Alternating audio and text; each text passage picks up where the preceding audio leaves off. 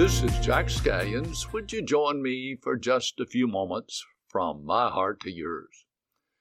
For most of my adult life, people have looked to me to make decisions that affected their lives and the ministry.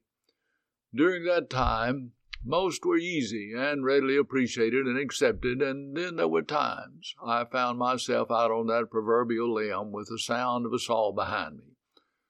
So how does a leader in a home, a church, or any organization sort his course of actions? Well, when the Bible is clear by principle or precept, it's quite easy. But some things are not addressed specifically in its pages. In those times, for me, it boils down to three words. The first of these words is the word preferences.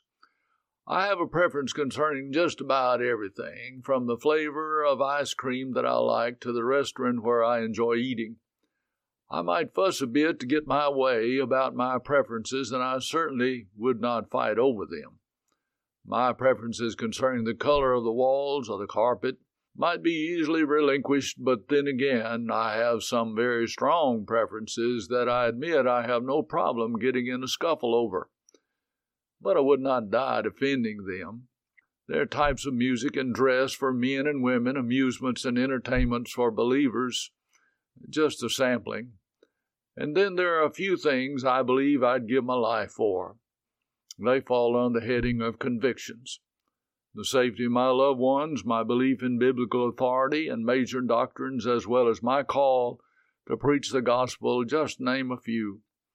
To throw down the gauntlet over a preference, or even in some cases a strong preference, I may not deem necessary, but I have been known to defer to others in these matters.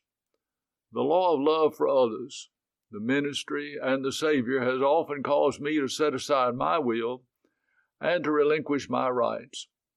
I want my rights is the rally cry of today's spoiled and selfish masses. The Christian relinquishes all their rights when they say yes to the one who said yes to the cross. Our love for him makes us free in grace, and yet it binds our character to defer as we live for others. I once knew of a family of sisters whose father was a noted evangelist and author.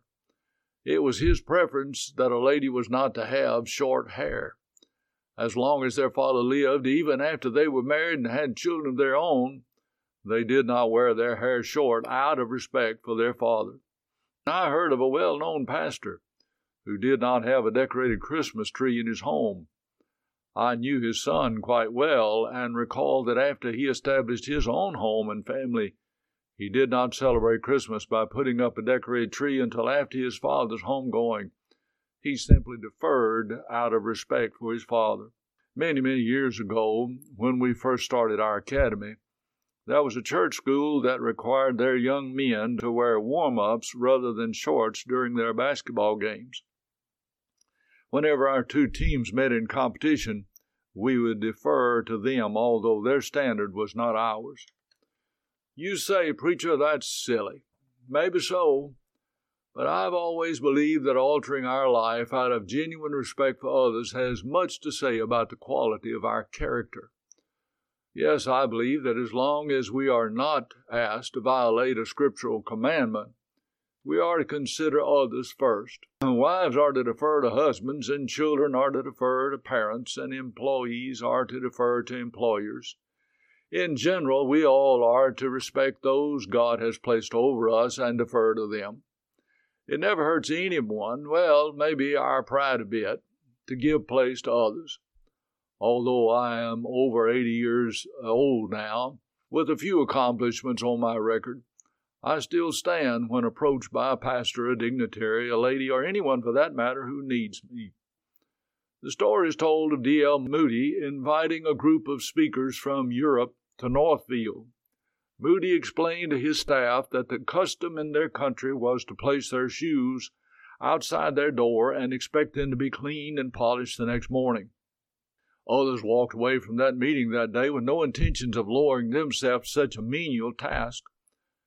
But in the wee hours of the morning, a man silently walked the hallway and picked those shoes up and returned them several hours later cleaned and shined. That man was D.L. Moody. No one was there to wash the disciples' feet, so Jesus arose, the Bible says, himself from supper, lay aside his garments, and in the attire of a servant washed the disciples' dirty feet. The Apostle Paul, when faced with a group of new Christians in the church at Corinth who refused to eat meat from the local market that had been part of pagan sacrifices to pagan gods, stated, "If eating meat would make my brother to offend, I'll eat no flesh while the world stands, lest I make my brother to offend." Paul recognized the idols as nothing, and the meat simply meat, yet he chose to defer for the good of those believers.